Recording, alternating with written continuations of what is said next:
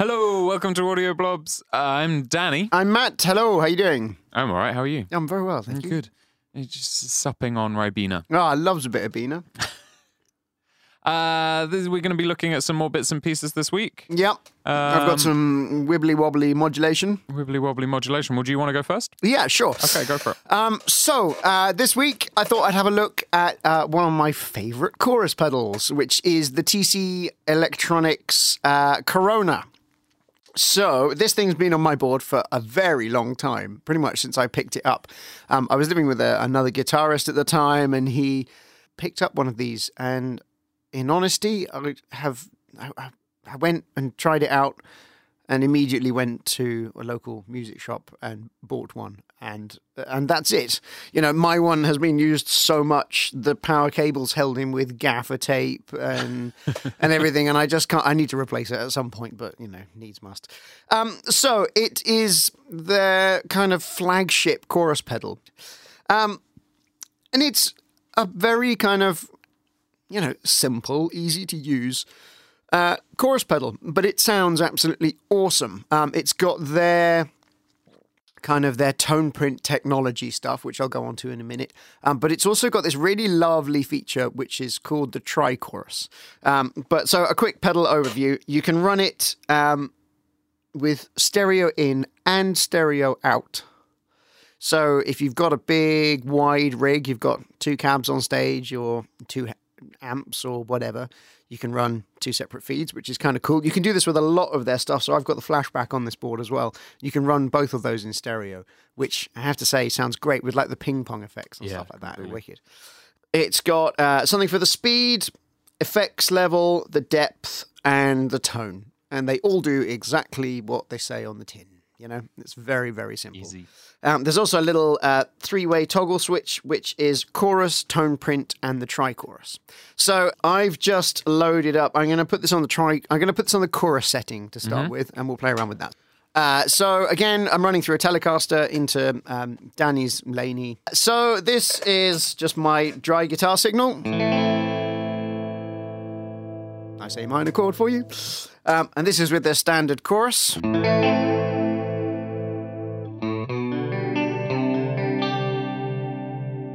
Which is quite a deep, quite wide. Yeah. It's quite a lot.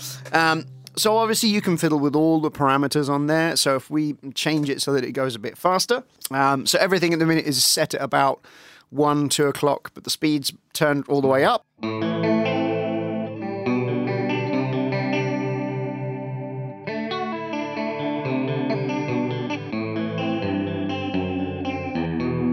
So 80s. It's very 80s.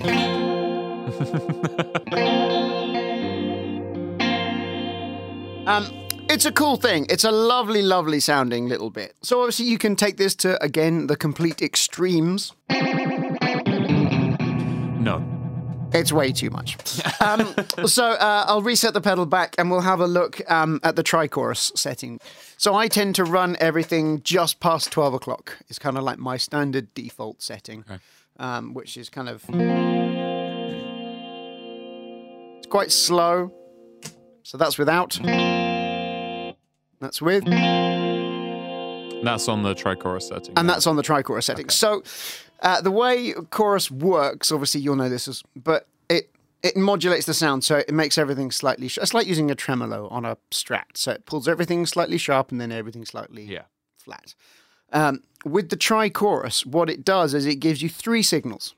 So it gives you the sharp signal and the flat signal at the same time, the same distance apart from the original signal. Okay. And the original signal. So you have an in-tune guitar constantly throughout the whole lot, but you also have either side of it. So you end up with that space that a chorus gives you and the movement, but doesn't kind of sound horrible and out. So when you've got a lot of depth or you've got a lot of the effects level, unlike with the other setting where you can really feel it moving left and right, or up and down, I should say, with this one, it doesn't. So if I turn the effects, so the effects level and the depth up... It doesn't sound as disconcerting. Exactly. Which I found, if you're using it a lot on your gig, and you've got a vocalist that is sensitive to that particular effect, it makes it much easier to pitch off of. Yeah, absolutely. So it still gives you that kind of multiple guitar feel if you're the only guitarist on a gig, which is cool. So that's the tri-chorus setting, which, to be fair, I just leave it on the tri-chorus setting and go from there. Cool. So a little bit about TC. They've been doing loads and loads. You will find thousands of videos. But they've also been working with a lot of artists to create their own personal profiles, which is what's called their tone print kind of selection. So on the 3-way toggle switch, I've got a little tone print option, and I've got the same on the flashback as well. And it allows you to access this database, which TC have, which gives you access to everyone's personal presets. Yeah. So if I flick that onto the tone print, I've preloaded this with Guthrie Govan's, I think he's called it Colin. I think he's called his preset, which I love. A hero. Which is, absolutely genius. So this is Colin.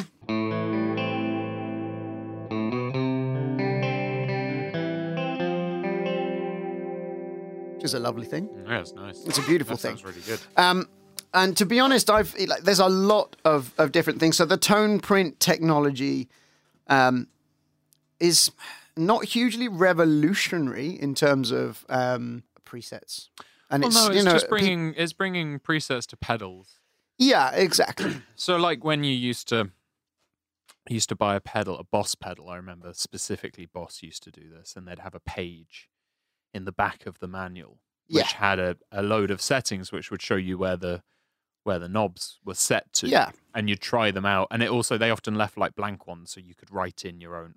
Yeah. If anybody ever wrote in I don't know. their own personal settings. But it's the same idea, but now TC can upload as many of these online as they want. And when they work with artists and stuff, they can use this as a promotional thing to get that guy's particular effect. Exactly. So they're dialed in. Exactly. And give it to you in a convenient way that you can put it on a pedal. Yeah. So the way you get this onto the pedal, so you go on to the App Store, I think they've got an Android version of this as well, and the Android app, what is it, the Google Play Store or the Apple App Store, and you search for Tone Print, and you get this little app, and then you download the app.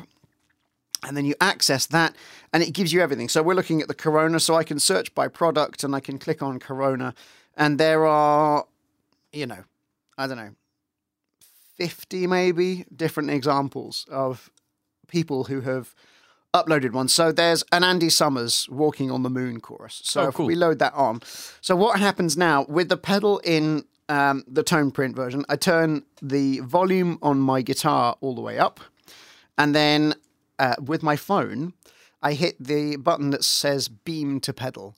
So you then hold the speakers of your phone up to whatever pickup you've got selected. So I've got the bridge pickup selected, and I just simply hit beam to pedal. So hang on. And that's it. The little LED flashes green for a second, and it says that it's been uploaded. So now my pedal should sound different than it did before. It's really smart. It's a really smart. Genius thing. So, I mean, this is a great little pedal. I've had it, to be honest, I haven't really explored the tone print stuff too much because I kind of know what I like from my chorus pedals. Yeah. So I just have it set on the tri-chorus setting and everything at about sort of 12:30, 1 o'clock kind of setting.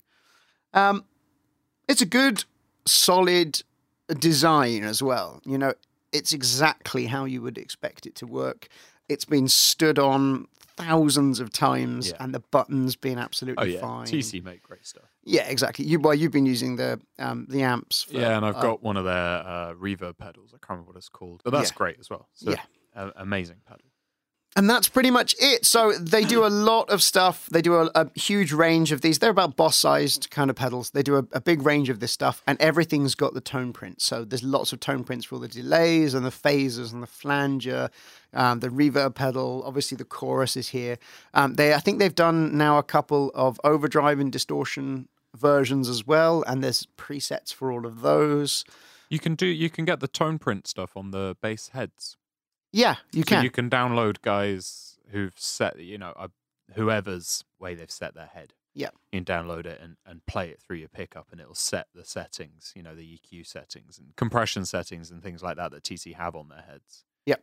It'll set all that up. It's quite interesting. I don't think this is doable on your phone yet, but I know on you can get a desktop plugin, a desktop download, and an iPad download, which allows you to edit way more parameters. Oh, yeah, I've seen this. Yeah. So this is obviously how, TC have sat down with whatever artist and they've dialed in exactly what tone. Way more parameters than the 4 that are on the pedal. Yeah. And you can get this on the iPad, and I think there's a desktop download as well, which you can get through tcelectronic.com.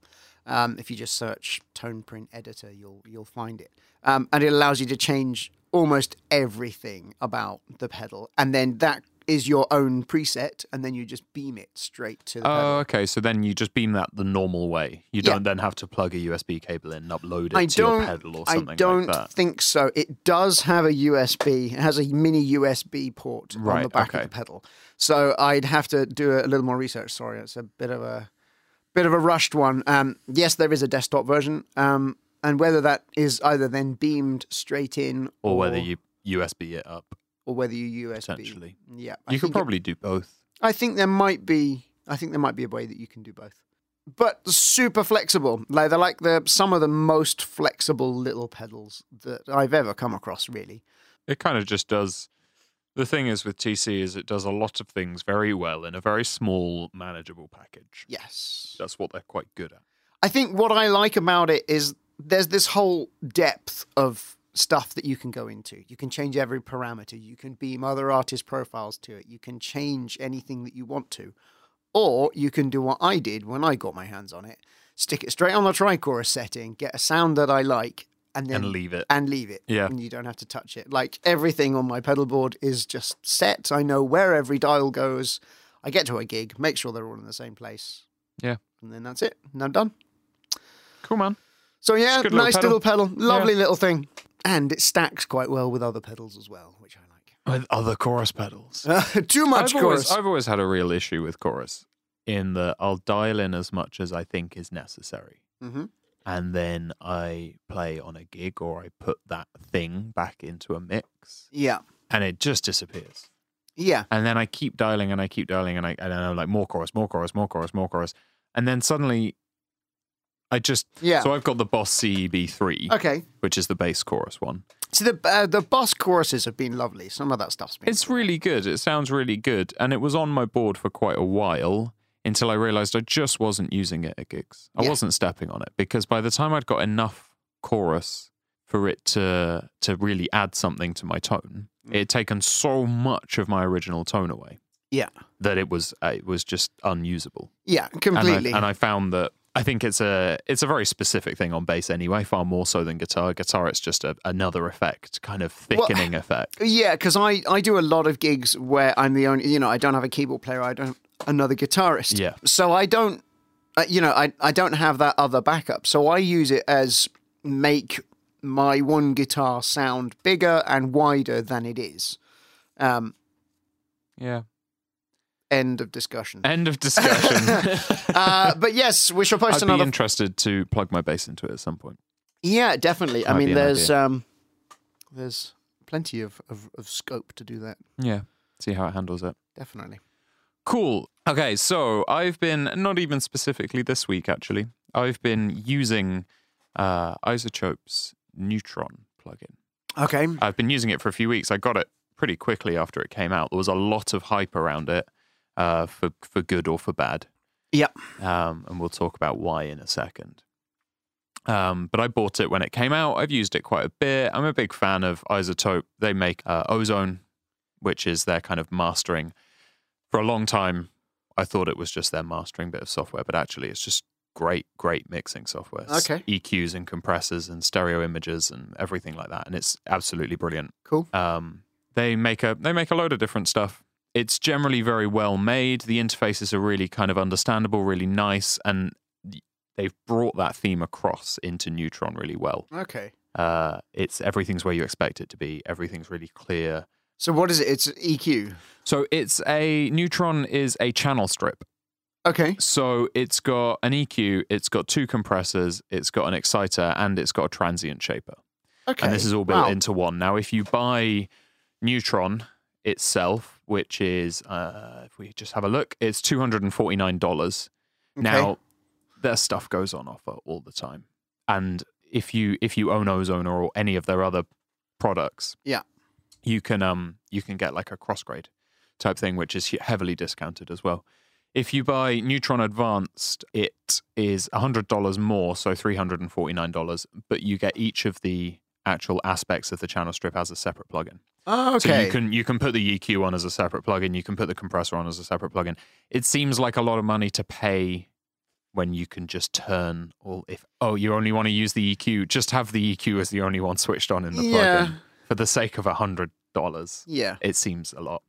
But it does a couple of really, really interesting things that nobody really kind of has done before. Okay. So I'll have a quick look and I'll walk you through kind of what you've got, and then we'll talk about what it can really do, the kind of really exciting stuff.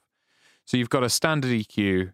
It's got kind of 8 potential nodes you can switch on, low filter, high filter, all of the standard stuff you'd expect from an EQ. Yeah. It's also got a dynamic section to the EQ, so you can have an EQ node and you can make that EQ node dynamic, so it only reacts when it senses that frequency is there. Oh, wow. So it'll only cut it out appropriately. So that's kind of useful. That was something they brought in with Ozone, so it's really nice to see that they're kind of, obviously people are valuing this kind of stuff enough for them to bring it over to this. That's cool. You've then got 2 compressors. Each compressor can be potentially up to 3 bands.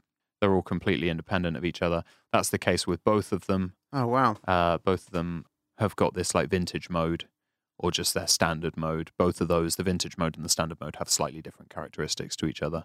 They've done a lot of this with their Ozone stuff. You can get the vintage compressor. Sure. And it's just a different style of compressor, basically. It's just, you get a different sound out of it. You push it a bit harder, it reacts slightly differently, all of this stuff. Yeah. But at the end of the day, they're just 2 compressors. You've also got an exciter. Again, this can be 3 separate bands.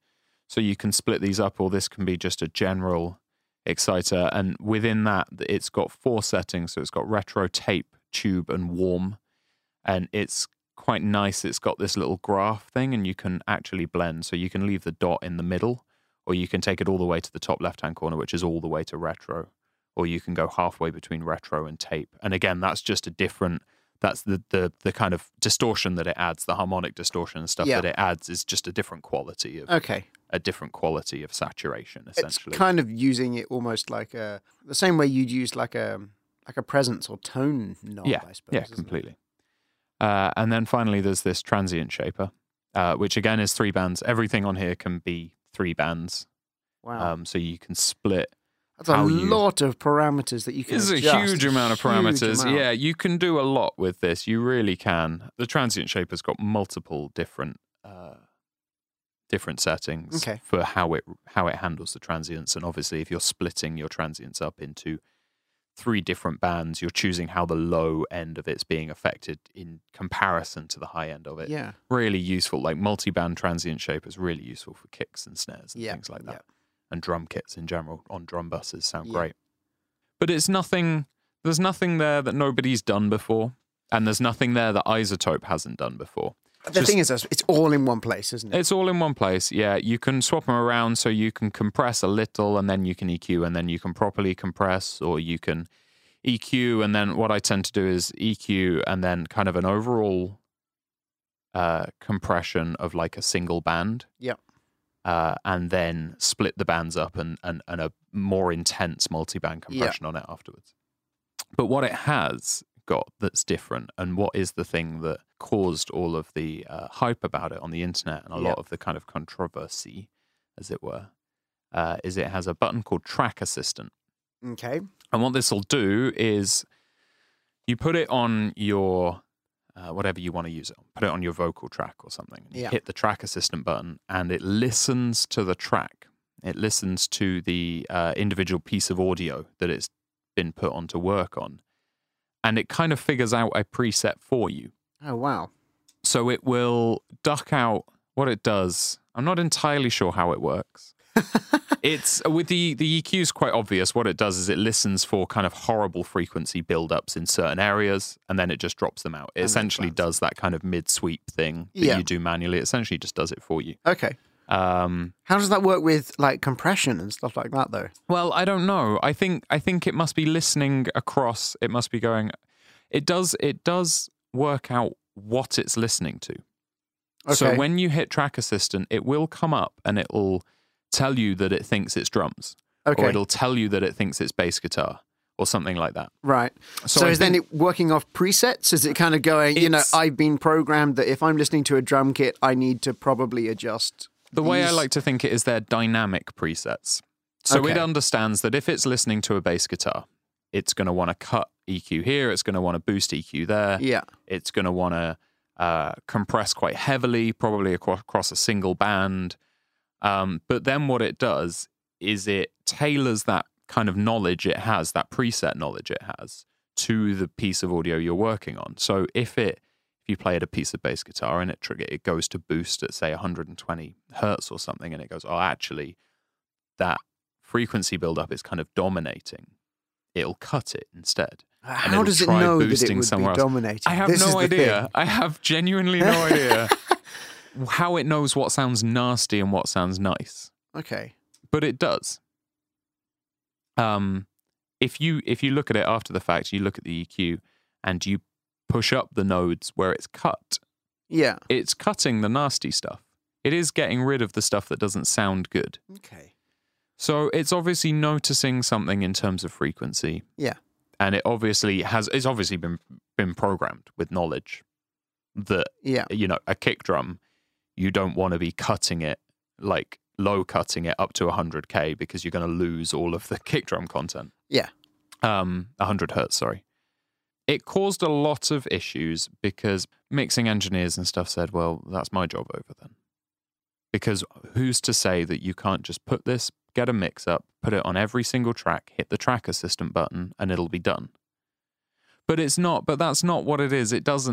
That's not how it works because it doesn't really listen in context. And it's still so subjective, it might push your bass at 120, but actually, you might listen back to it and go, actually, I need to bring that back down because it doesn't sit right. What it's really great for is it's great for giving you a preset as a starting point. The way I use it is I load it up, I hit the Track Assistant button, and then I go, why has it done that?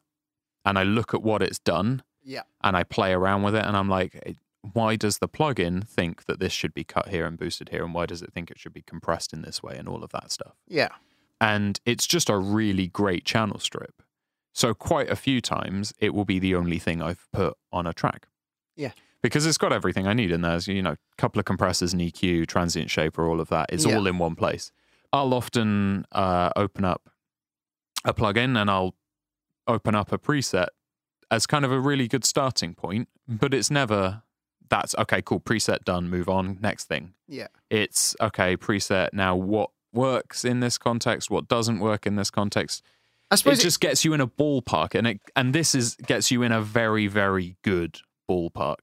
So I suppose it's like you would mix live, isn't it? If you were the sound engineer on a live gig, you might load up a preset about, okay, last time Danny's vocals sounded like this when he did a gig, but actually the room has changed, so you need to adjust that. And the context may have changed slightly, or the microphone may have changed, and so you adjust that preset. That's what this is doing. It's essentially like you recorded that person before and you built a preset for them then. Yeah. Now, what do you need to change? It gets you in a really good place. It gets you in a really good place with clients for listening. So I'll chuck it onto something, use Track Assistant. Okay, that's got me most of the way there because that's when I need to be working really quickly. Yeah. That's got me most of the way there. Hit play and adjust things ever so slightly as we're listening back to them. If you've got the guy you're working with in the room that wants to listen back pretty immediately, this is going to get you a percentage of the way there. I think either it gets you about 75% of the way there, or it sends you in completely the wrong direction. It does one of two things. Okay. Has it ever sent you in the wrong direction? It has sent me in the wrong direction a few times. Okay. I don't like, and this, as you said, is completely subjective, I don't like what it does with electric guitars. Okay. It goes straight in there with a high pass and low pass filter and starts just kind of honing them down into a very specific set of frequencies that just don't work on all electric guitars. I understand what it's doing. Most electric guitar amp mic presets on other channel strip plugins will do the same. Yeah. I understand what it's trying to do. It's not how I like them to sound.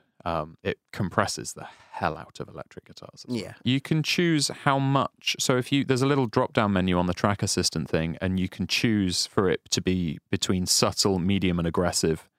And you can also choose the type of thing that it's going for. So you've got broadband clarity, warm and open, and upfront mid-range. And so those are the three different kind of profiles it's been set with. Okay, so you can tell that's its pre-existing programming. Yeah. I find it's best set on aggressive, believe it or not. Okay. But then I'm from the school of thought that if something sounds good, boost it. For sure. These guys are like, oh, why you don't boost more than 5 dB? No, if it sounds good, I'll boost the hell out of it. Yeah. So I find that I find that subtle doesn't do anywhere near enough. Medium is often okay, but aggressive is where you really hear it. It really gets into the area that I would be EQing things and compressing. Okay, things. cool. But those are your options there. So it's not just hit and go. You can alter how it's reacting to your signal. Can we put this on something to have a listen? We can put this on something. Let's put it on a drum bus. Yeah. Put it on a drum bus and we'll see what it does, and then we'll talk about what it's done and why it's done it. Cool. So I'll just get the drum loop going, and then we'll stick it on there and see if it works. Okay, so that's the individual drums have been dealt with. Yeah. Compressed and EQ'd and everything. And then we've just taken all bus processing off it. So I've got this on the stereo drum bus. So if I hit Track Assistant, you'll hear it make some odd noises for a second.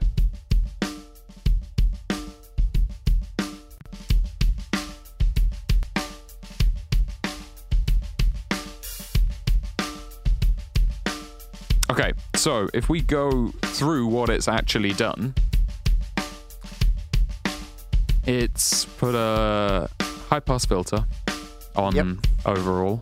It's put a little dip at about 190 hertz, a dip at about 300 hertz, and then a really wide boost. The center is about 2 kilohertz. So if we listen in this 300 hertz, if we pull up the node that it's dipped out for us and listen to what it's doing, it's kind of real boxiness in the kick drum. Oh yeah. And that kind of low end ring in the snare drum as well. Bring it out. Admittedly, now I've pulled it out much more extreme than it did. Yeah. Same with the one around 190 hertz. That's kind of that kind of flab. Flappy, yeah. So we can pull that out as well. And it's tightened it up. I would have pulled out a bit more of the kick drum. The kick drum doesn't sound great in this. There's some just about there. So around 110 hertz, there's some nastiness in the kick drum. So I would have pulled that up, and I would have probably boosted just before the low cut a bit more. It's also put a 2-band exciter on. One is everything below. It's interesting though. Has it changed the order of the things that are on there? It's changed the order of the things that are on it. Yeah, because I just noticed switched off the transient shaper. It's gone, I don't need that. It's switched off the second compressor. It's decided it doesn't need that. And it's put on the EQ first, followed by the exciter, followed by the compressor. Okay. And you can see, if you look down here, it's actually identified that as drums. It's figured out that it's drums. Okay? So it's also got this compressor on. It's done at 1 band. The ratio is 5:1. The threshold's quite high, so we're getting anywhere between 4 and 5 dB of gain reduction on there. Yeah. It's a fairly standard. It's nothing. Yeah, it's nothing exciting. It's nothing. But bearing in mind, this was on medium on broadband clarity. Okay. So let's go to warm and open and stick it on aggressive, and we'll hit Track Assistant again and see what it does this time.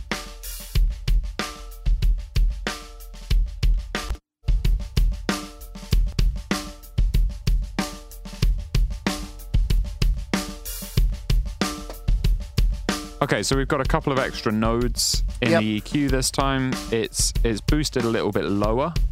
So it's boosted between, what have we got there? Between about 600 hertz and about 1 kilohertz. Yeah.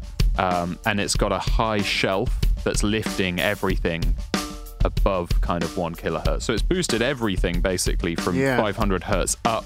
We've still got those cuts in about the same place. The exciter's gone to 3 bands now, so we're separately exciting far more aggressively in the mids and the highs. There's much more drive going on. It's left those in the same order. It's added in an extra compressor It's added in an extra compressor, so we've still got our 1-band compressor, much higher ratio now. We're at 10 to 1, and we're still getting about 3 to 5 dB pulled off the top of it. But in front of that, we've got a 3-band compressor with various settings across, most aggressively in the bottom end. Yeah. So we're getting well over 5 dB of compression in the bottom end. In the middle, we're getting almost 10 dB of compression going on. So it's compressed it far more aggressively. The EQ hasn't been as aggressive, but it knows what it's doing. Yeah. So if we just listen before and after real quick. Before. And after. It's a little bit louder, but it's brought everything up. It's added a lot more clarity to it. It's just made it sound how you would naturally. That's how I would naturally have EQ'd and compressed a drum kit. You make everything a little bit tighter. You make the things that need to stand out a little bit more by boosting the relative bits in the EQ. You compress the bits and pieces that are that need squashing, and the stuff that's ringing out. You just, you get rid of all of that kind of stuff. It just does exactly what I would expect to do to a drum kit anyway. Yeah. It just gives you that great starting point. So like you said, you'd be probably moving a couple of those nodes down a little bit more and maybe increasing a couple of bits and pieces. But, as you said earlier, it gives you like the best, or, what I would consider to be a good starting point. A really good starting point. Yeah. Yeah. And you can learn from it as well. You can learn, why has it done this? Why did it create this? Yeah, completely. Which is quite good. I don't think we need to stick it on anything else to listen to how it does it, but there is one more thing that we need to talk about, which is this masking setting within the EQ section. Okay. Now, if you've got... This is maybe what I was saying earlier, where it can't listen to the other tracks. So if you've got a drum kit and a bass guitar, now you're always going to have problem frequencies with your kick drum and your bass. They're always going to be getting in the way of each other. Now, what you can do is you can click the masking button on the EQ, and there's a drop-down menu whereby you can select any other instance of Neutron you have running in your application, so in Pro Tools or Logic or whatever, and it will put the 2 EQ curves in front of each other, so you can see both of them. So if you open up your kick drum EQ, and you select masking and you go to your bass EQ, it shows you both of them at the same time in front of you. Okay. And then it has like a histogram, which shows you any frequency buildup between the two of them. Yeah. So if you're getting a load of frequency buildup at, say, 60 hertz, which is likely with kick drum and bass drum, it'll show you where it's stacking up. And what you can do is you can then move the EQ nodes for either your kick drum or your bass drum in that single instance of the plugin. Or you can switch on a button which is inverse link, whereby anything you do to one, the opposite is mirrored in the other EQ. Oh, wow. So if you cut 50 hertz in your bass, it'll boost it in the kick drum. It will boost 50 hertz in your kick drum. Oh, so wow. It'll affect the other plugin that's open in your DAW. Really, really clever. So if you've got, that's really useful. Yeah, it's a clever, it's really clever. I mean, there's other EQs that do similar thing. Pro Q2 does it.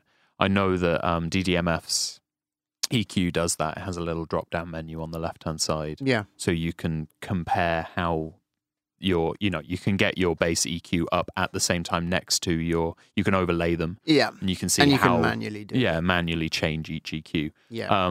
But this is really clever. You can change the sensitivity of how much it shows you there is a frequency buildup in that area, so you can set it to exactly where you want it. Yeah. And then you can go, okay, where are my problem frequencies? Yeah.